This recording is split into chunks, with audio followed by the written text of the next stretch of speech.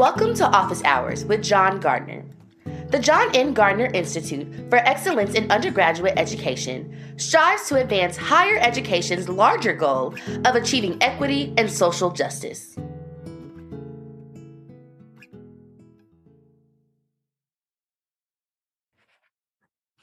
Good day, ladies and gentlemen. This is John Gardner. Welcome to my office hours, something I've been doing for 55 years.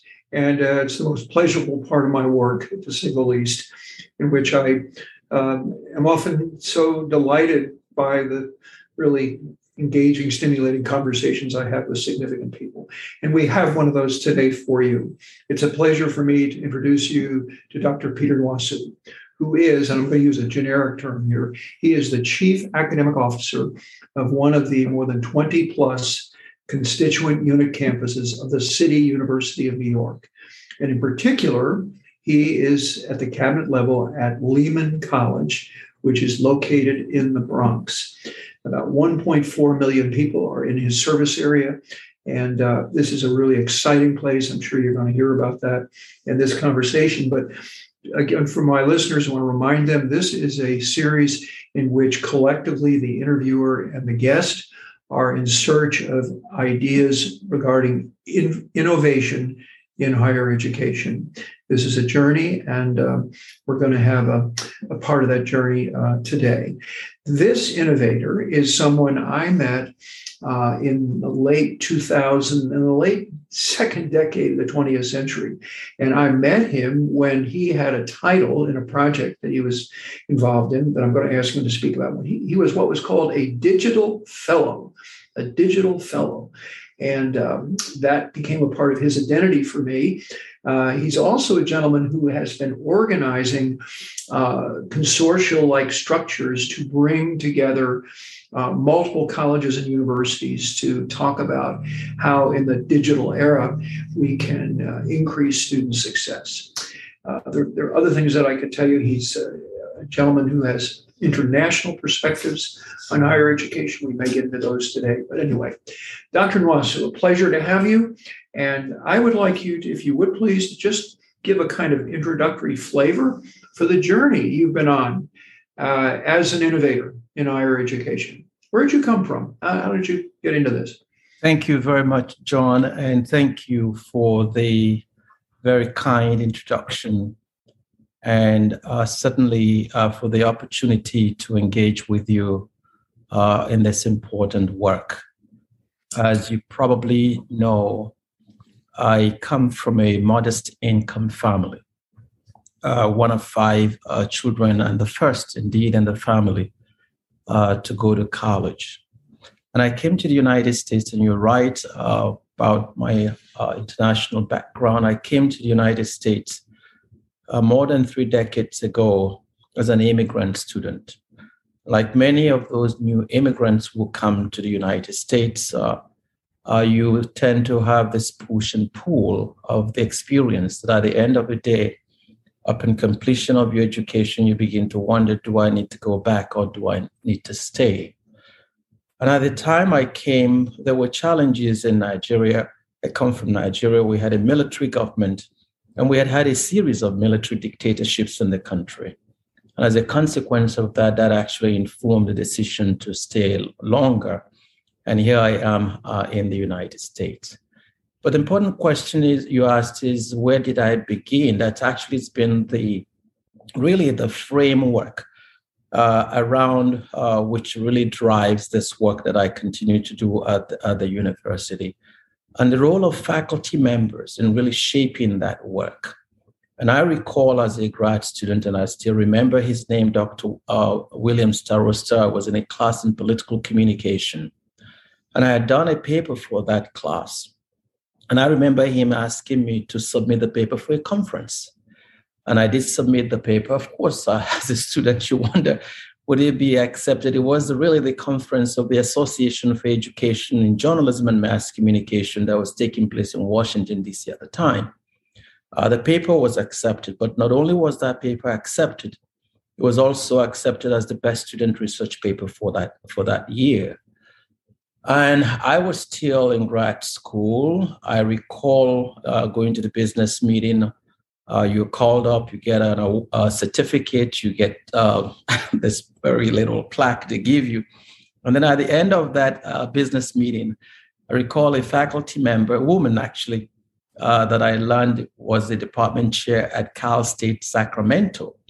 It was she, Dr. Shirley Biaggi, and those names remain very important to me because they've shaped my trajectory.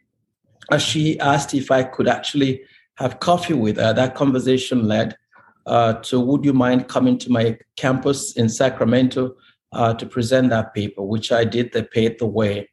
And ultimately, at that meeting in Sacramento, she approached me with a position at the institution. There was also another person who was in attendance at that presentation, Dr. David Martin from Communication Studies, also approached me and asked that I apply for a position. Of course, I did apply for both positions, got offers. I decided to work in Communication Studies. And that has been the trajectory.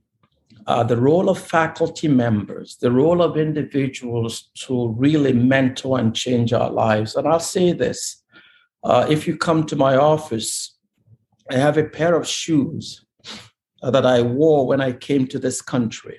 Those pair of shoes remain with me. They're actually encased in a glass pedestal in my office. And what that shoe really represent, those pair of shoes represent for me is a powerful reminder of the journey we immigrants make to come to the United States. And then we would have thought that this young man who started his career life in where he began would today become the chief academic officer, the number 2 person at an institution. But for that education, but for the faculty members, for those individuals who were there to mentor and guide me, I would not be where I am today. And I've always said to our students, if you work hard, if you do what you're supposed to do, education transforms lives and it ignites new possibilities. And for me, that has been the driver. Those values that I acquired from my parents, from my family, from my background, from my professors, those are the values that have shaped me. And I'll say institutions that I have selected to work in for these many years are institutions that serve historically underrepresented students. And that's been the passion that I have. They remind me of who I am. And I have joy in serving in those institutions. I'd like you to illustrate that very specifically by describing the extraordinarily diverse and complicated dynamics, demographics of Lehman College, where you serve now. Just give us a flavor. Many Americans listening to this that remember the way they remember. Thank you very much. And you did mention the population of the Bronx, which is one of the, you mentioned 1.4 million people that live in the Bronx, majority immigrant population. Mm-hmm. One of the 5 boroughs in the borough of the Bronx. Lehman College occupies a very tiny space in this area, 1.4 million of the 8.9 million people that live in the city of New York. Majority of our students are students of color. 50% Hispanic students, 33% Black students. So you get a sense of that student population. Many of them are immigrants. A majority of many of them are first in their families to go to college. Average student population is 25, with mostly transfer student institutions. 60% of our students are transfer. They come from the Bronx. They graduate. They remain in the Bronx. 90% of them in the whole of the city of New York. 80% of them in the Bronx, and they work and they contribute to the economic development of the area, of the city, and of the region. And part of the role we've played at Lehman College is to serve as an anchor institution in terms of that space, where just only 27% of the population have somewhat of a college education or a college degree. And our goal at Lehman has been over this past 5 years to really advance educational attainment in the area through a very important program, an innovative program we launched in 2017 called 90 by 30. And I'll talk about that in a moment. Well, that's really helpful. And I would argue that your institution now is the real America, as well as the future of America. It is. It's a very inspiring place to visit, because while you do have many unique backgrounds, you're all coming together for a common purpose. And that's what you lead. So you've spoken now. You've mentioned multiple times, even in the few minutes we've been together, the power of faculty mentoring. How do you, as a leader you are the leader of the faculty. That's the most important thing you do. And you were a faculty member yourself. You've done this. You have empathy. How do you create a college where your faculty get encouraged and rewarded for mentoring students and each other, for that matter, senior faculty mentoring junior faculty? That work remains one that is ongoing. And I think part of the I'm glad you actually asked that question, is really how you plan and integrate that in the institution's mission, but also in a strategic plan itself, because including that particular work in the strategic plan then establishes the framework by which faculty and then, of course, other campus leaders do the work. This past week, we continued on the initiative you and I had worked on when you came to visit our campus in October last year, by holding a leadership retreat for our campus leaders, providing them data. You ask, how do you actually engage in that work? They look at data. And the data, of course, is looking at the enrollment trend over the last 10 years, looking at retention numbers, focused on transfer student population, looking at graduation rates as well, and asking what can faculty do, what can units do. And we did this, of course, by looking at school-based data and department and program-based data. For many of our colleagues, that's the first time they seen that data. And they were able to have substantive dialogue over a really significant amount of time we allocated to them, 2 to 3 hours, to have those substantive conversations, and then begin to think of why are we where we are? How do we actually navigate this to provide further support to our students, mentoring, advising, and other resource support that might be needed in order to advance that mission of educational attainment in the region. What I have tried to do here is to provide central coordination, the very concept of centrally coordinated, locally directed. And so that's been the mantra that has always guided my work, because people have to take ownership in terms of that work. And when you empower faculty to have the data, then it begins to actually help them to engage in that process. The other piece of work that we've also done, as you probably recall, is the data we have analyzed on gateway student performance in gateway courses, and then pulling our faculty to look at that data based on student pass rate in those general education courses, and providing professional development opportunities that have allowed our faculty, those who are participating in those, to redesign those courses and to teach those courses mindful of the student population we serve. They are different, they learn differently.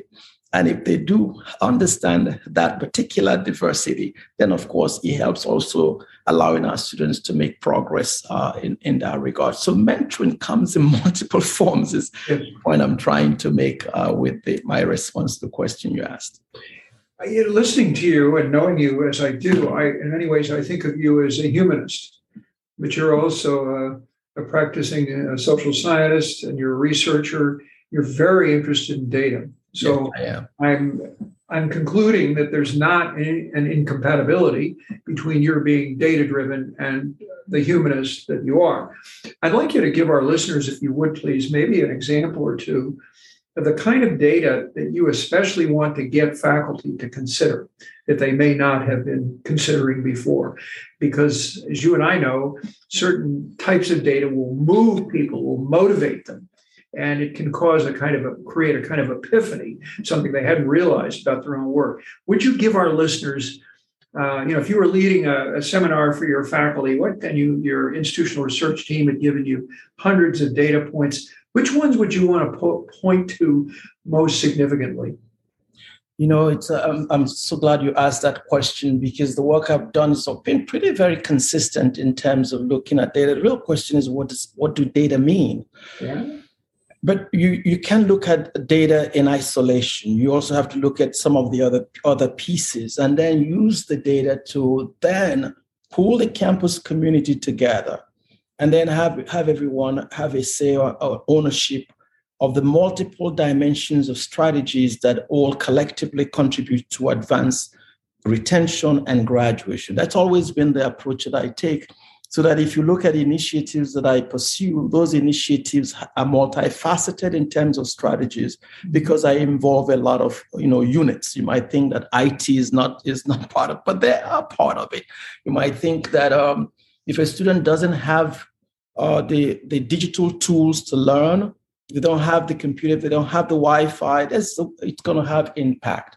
And so, yes, when we began when I was at Clark Atlanta University, I was looking at our graduation rate. I was looking at our retention numbers. And at that time, our retention was 66%, and our graduation rate was 38%. And I knew that this was something at a private institution that if we didn't really move those numbers then we will keep losing students. And so part of the initiative I embarked on was really this broad notion that allowed me to strengthen retention. We call it 77 in 27. And what that really meant was that we had to grow retention to 77% by the year 2027. It was a very simple way to engage the campus community in an understanding of the value of retention. When you have students who are taking biology courses, but they're flunking, there's a 40% pass rate in biology. That means the other 60%, you're losing them. And if they're so despondent, then they don't stay. And many of those students are students who want to go to medical school or go to other professions and so on. And hence this idea you've talked about, digital learning. And that's how I got involved in that, because a similar work had been done, and I had moved on those at my last institution, Cal State Fullerton, where we embarked in course redesign in order to move with technology, in order to move student pass rate in a number of areas. And so that concept was a driver. Now, you asked about how do you get faculty to buy into the data. So when I looked at the data provided by IR, it became very clear to me that I needed to bring, I didn't share it with the whole campus. I brought in what I called faculty members who had influence at the college. And some of them were senior faculty members teaching those courses. They came to my office. The initial reaction was, oh, those students are not prepared. It's not us. What I tried to do was to say to them, it's not you, nor is it the students. You take away the blame factor from them, and then pause the conversation in a way that, or frame the conversation in a way that allows them to think of solutions as opposed to pointing fingers. And I think that was a very important conversation in my office. And from there, I was able to secure buy-in from them. And then we began the initiative that I actually led, and was fortunate to be part of the Gates Foundation to further advance and accelerate that work. Some of those faculty members became faculty champions. Not only did I participate in that initiative, but also they began to write actually grants as an interdisciplinary group that focused attention on a number of gateway courses. We started with 1, then 2, 3, expanded, covered more students, and then it expanded to additional 18 courses, 9 courses with multiple sections, reaching more than 2,000 students. And they're securing over $1 million in grants for that purpose, hiring, supplemental instructors. We did a lot of things all together, but that's just one piece of it. So how you frame the data does really help a lot in terms of driving the work. That's also the approach I'm taking here at Lehman College, and the approach also that we took at Cal State Fullerton, where similar work was also done. I want to make sure that everybody heard that phrase you used because it's so important. You said that you strive to, quote, take away the blame factor. That's correct. And so when you convene faculty to see this illuminating data, it's not to illustrate that they are the problem. That is correct. As you said, that they are the solution to, they and their colleagues are the solution to the problem. And no, our students the problem. Which is right. Also what I'm. So it's really important to not point fingers. I have a very strong belief that students can learn.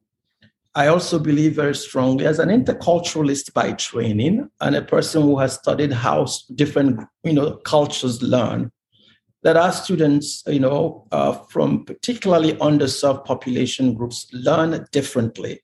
And if you factor that in the design of the instructional delivery, then those students tend to do well. And it's so those are things that I have. And of course, as faculty members, we get our PhDs. Nobody taught me how to teach when I went to Howard University. So you have to learn how to also teach, depending on the student populations that we serve, and they learn differently. And I can say that they actually do well in those classes. I've noticed that you talked about being lured to Cal State Sacramento, and then you went to Cal State Fullerton, and then you went to Atlanta. And I'm going to make that kind of an exception from it. Now you're in New York. You most of those places, you left the handsome suit you're wearing right now. You're blue.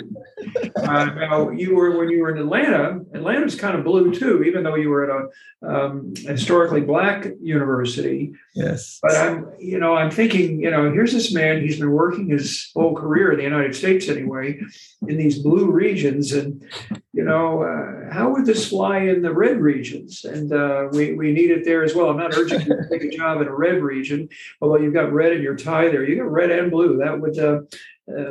So I think that what you're talking about is far more applicable than just public universities in blue states. Okay, that is very correct. It's much more, and we wouldn't want our listeners to think otherwise. No, and you're very right. I don't want to create that impression. I was also at Cal State Northridge, and don't forget that I was at Tennessee State as well, which is kind of governed by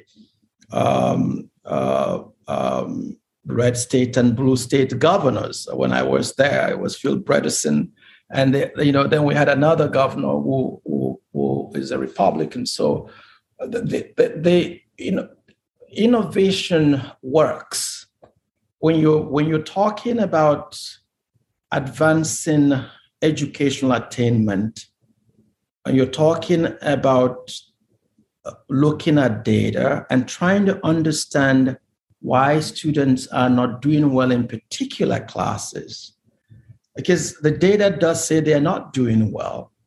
But then the question becomes, what's causing that? And that's really where the conversation with faculty comes in.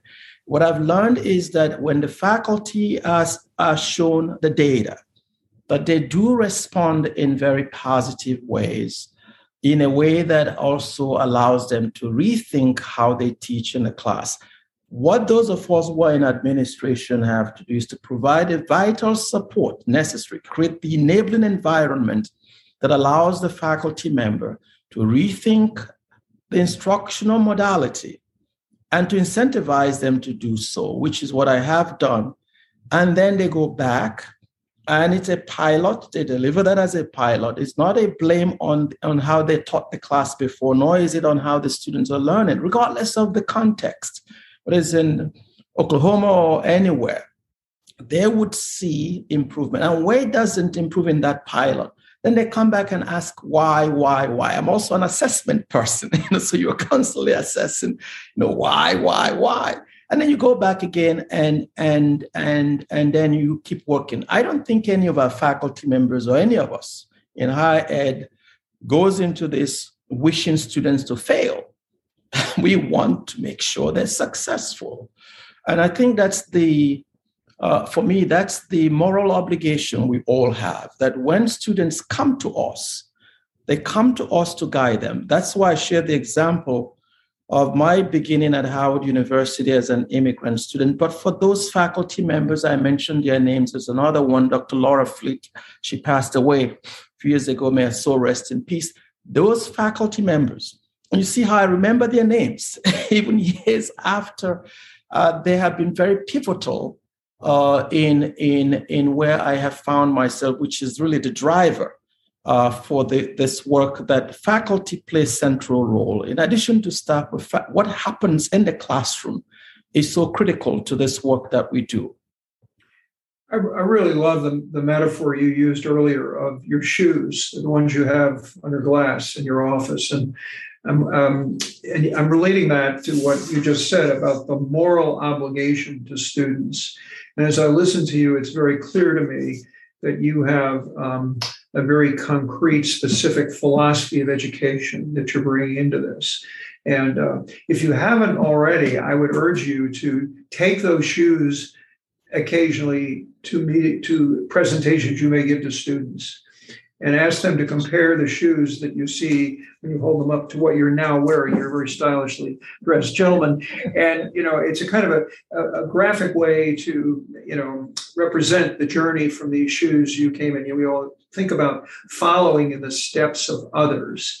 And that's the kind of leadership you're talking about. Of course, when you work with faculty, you have to show that you've been in their shoes too. And therefore, you'd be even less likely. I have shared that. Thank you for that suggestion, John. And I have shared that at the campus.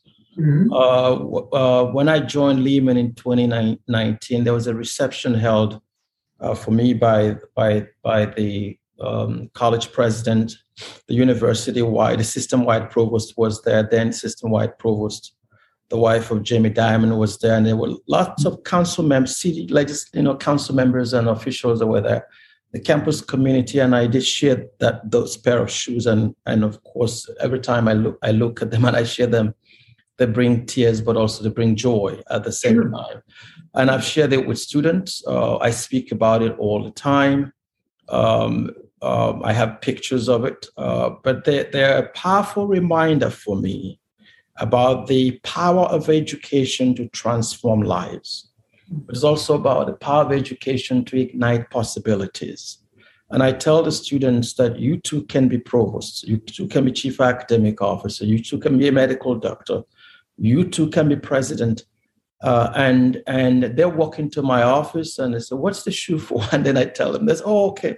And then even faculty members will also come to my office and say, "What is shoes for?" And I share that with them. And then they start sharing their own stories of their parents when they came to this country. New York is a magnet. And so it really connects us about the importance of this work and where we all began. Well, your ability as an immigrant, now having kind of become a U.S. citizen and an educator here of real influence, it gives you empathy that I don't have in some ways, because I've never lived in another country that experienced civil war or warfare, period, at least the conventional kind of warfare. And you and I were reflecting earlier that you have students who have roots to the Ukraine and other conflict points in the world. And how does that factor influence the student culture of Lehman, particularly at this time? It really does. I had a meeting with the SGA president, and I meet with them regularly to talk about issues. As you probably know, we have which president is this? Was that the student government president? Yeah. Our student government president, Emil Zunon.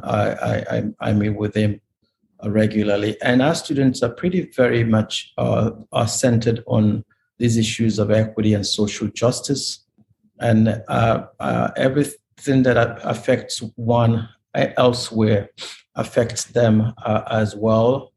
Emil himself is an immigrant from Benin Republic in West Africa, Benin. It's I know where it is. You know, I have a friend who was just there for 3 weeks. Yes, and so you can see the last president, as student government president we had, was from the Caribbean. So they come from different places, and so they're able to connect. Just a few days ago, the chancellor our chancellor I know him. Rodriguez sent a communique to the campus community. What was striking about that communication was that there's no part of the world that you don't find in the city of New York. And we have a large Ukrainian population that lives here, the largest Ukrainian population of any in the United States. And many of them come to school at City. And so it was really a message of solidarity from us. And as I think I shared with you earlier on, my parents experienced while I was a kid, really, really young kid, and I saw the imagery of war, and I've never been a supporter of it in any shape, form, or kind. I'm a pacifist. I think I said I saw the imagery of war, I saw the destruction, and it never goes away, even when it's over. And the Nigerian Civil War has been over since 1970. But those I'm wondering how many of our listeners will be thinking that they've never heard anybody admit before that they're a pacifist, let alone ever known anybody that's a pacifist. I do not like wars. I just don't, there are ways to resolve conflict, but we also know that they happen. And what has happened with the invasion of a tiny little country, that they're simply responding. They didn't start this conflict. They're simply responding to it. It's pretty tragic. And the very fact that international communities come together to abhor it and to say never again, it's very commendable. I watched the president's remark to Congress last night, and I was moved by that as well, including that the ambassador of Ukraine there. So that it does not make sense just because one is a powerful country to really not find a way to resolve conflict. I described you at the beginning of our conversation with a title you had in a project in which you were labeled a digital fellow. And I know that you organized a regional consortium for educators from historically Black colleges of the Southeast to come together to talk about the role of digital technology. And again, hearing you as a humanist, but also knowing you also believe in data and digital learning, would you tell our listeners a little bit about how your belief in the potential of digital learning fits in with the rest of your educational philosophy? Part of it, thank you for asking that question. I was part of the 31 chief academic officers that were selected for this national convening. Hence, when we're selected, we were tagged digital fellows, or AIDS Foundation digital fellows. But it was an initiative also sponsored by the Association of Chief Academic Officers. Gates Foundation funded that initiative through ACA, or this association. I'm now on the board of the association, and I've been for a few years. But what that initiative did was to really have us look at our data. Really, the goal was to improve retention and graduation through implementation of digital learning, essentially utilizing digital courseware through the idea of artificial intelligence built into these platforms that allow students to become familiar with course content in a number of areas: math, chemistry, biology, and then the students learn at their own pace. It's individualized learning. And to the extent, depending on the way that platform is configured, the students learn at their own pace, and they can really go on to the next module until they have mastered that module. it also changes the role of the instructor. The faculty member does not come into the class and then simply spews out information and expects students to, memorize and so on. What they're looking is that they're tracking data from the platform that tells them how each student is performing. And so depending on which particular module that is a bottleneck to students, the faculty member then comes to class and says, yes, I think this is an area where I need to provide additional clarification. And he or she will facilitate conversation to make it clearer to students. I notice that many of you are not doing so well here, so well. So she or he is facilitating the conversation, instruction there. And the students go back and continue their work and at their own pace. And what I learned from that process is that our students' pass rate actually went up in those 3 courses, the biology, math, chemistry, where we implemented this as a result of my participation in the Digital Learning Fellows. I came back, again, using data, where I knew I needed to have significant impact, then pulled in faculty champions. I'm still in communication with those champions, and then had them work with the department chair, and then they redesign those courses, and then they taught those courses, and then they watched students' performance. I also engaged those students. Allowed us to rethink how our teaching and learning centers was configured at the time. Essentially, I pulled it down and restarted the teaching and learning center in a different way. Allowed me to begin conversations with the faculty senate and my office and the teaching and learning center on innovative pedagogies. And so every other semester, my office and the faculty senate and the teaching and learning center come together to have a half a day conversation on teaching, deploying digital learning and other mechanisms. Allowed me also to get an interdisciplinary group of faculty members to rethink gateway courses that focus on broadening minority participation in STEM. And then they wrote grant proposals to the National Science Foundation. Initial one was 3 proposals. We got funded for 2 of those at $650,000. And then they went on to write some more. And so they began to work as a community of scholars. It was really fascinating work. The final thing that I would say was that work was also what led to the summit that we had in the Southeast United States in Atlanta of historically Black colleges and universities in the Southeastern United States that serve a combination of students totaling more than 75,000.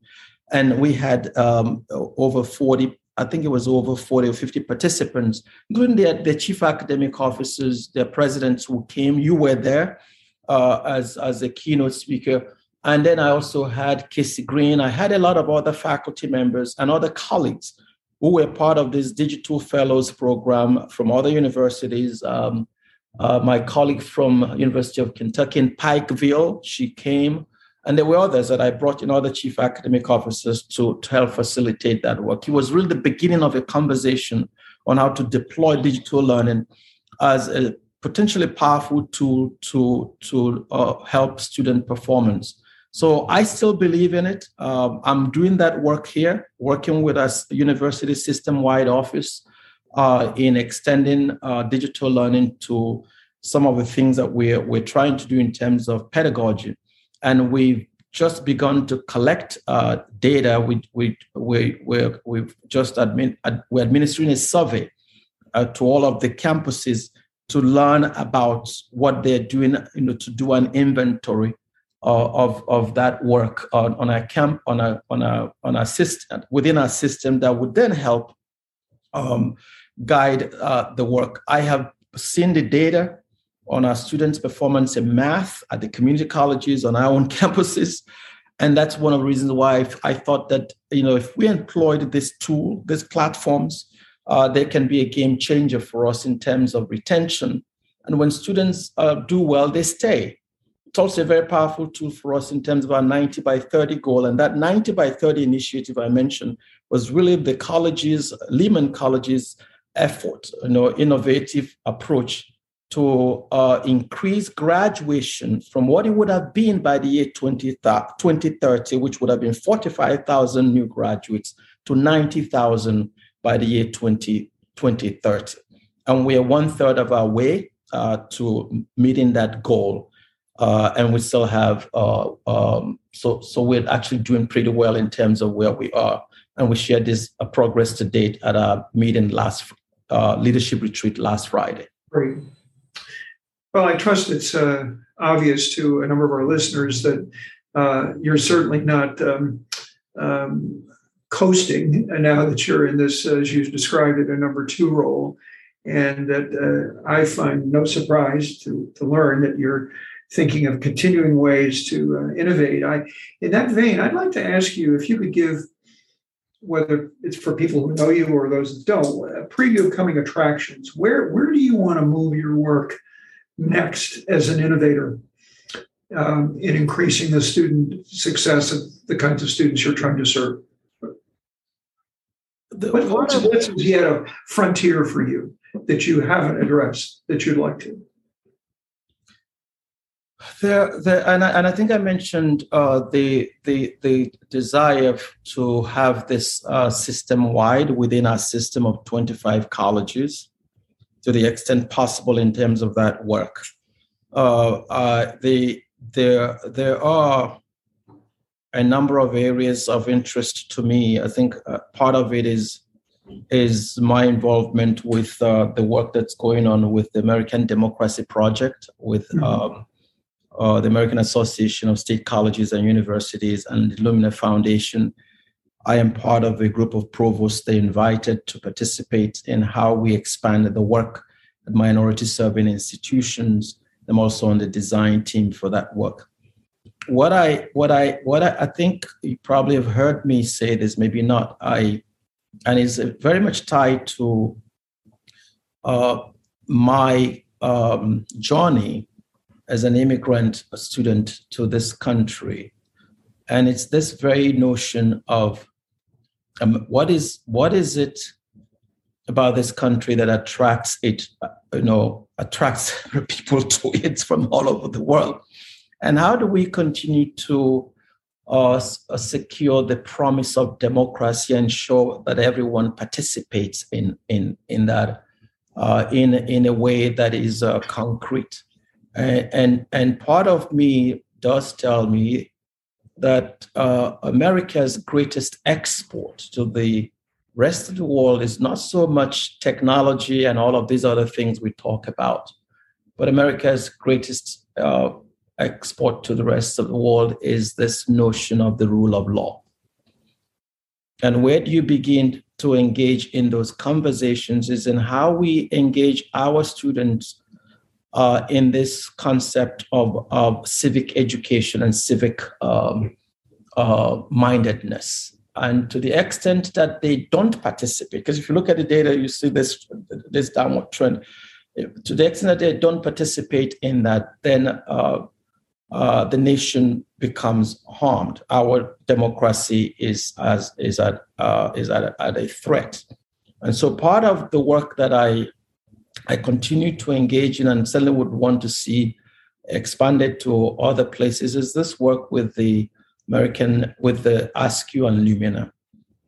We have an initiative as well on my campus that we are implementing called Atlas, anchored in the liberal arts. And really, it's really re-engineering our general education through transformative texts that also engage our students in this notion of civic mindedness that we have had funding support from the Teagle Foundation with a planning grant, and we're working on a much larger grant with them to scale the work. So that's really how do we build, a vibrant democracy by making sure that all of our students, all of our populations are involved in that work for the sustenance of a vibrant democratic society.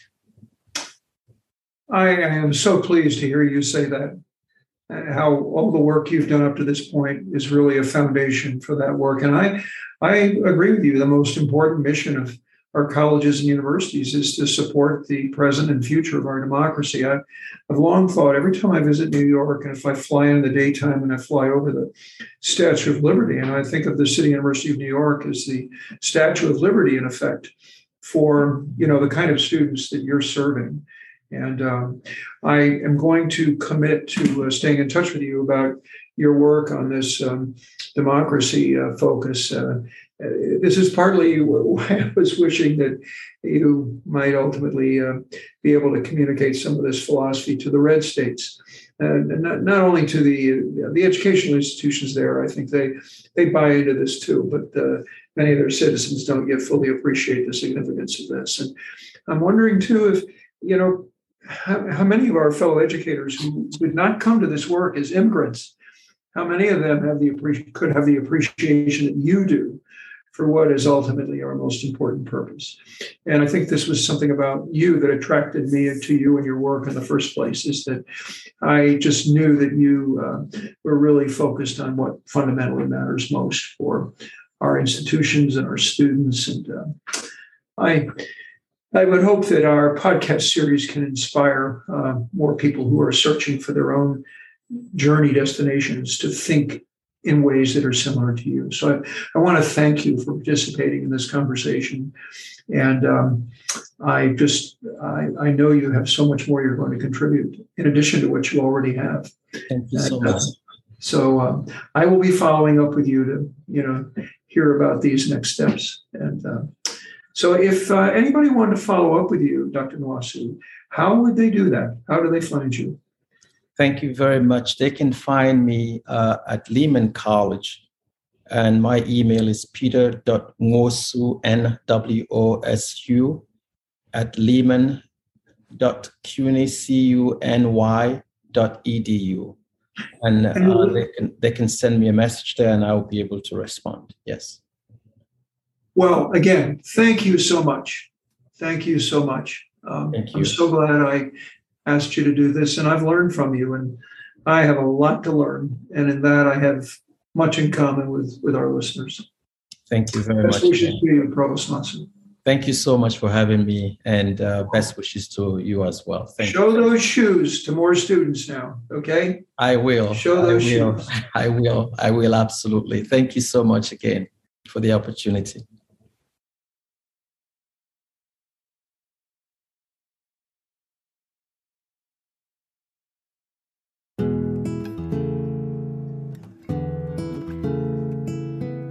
Thank you for joining us for Office Hours with John Gardner.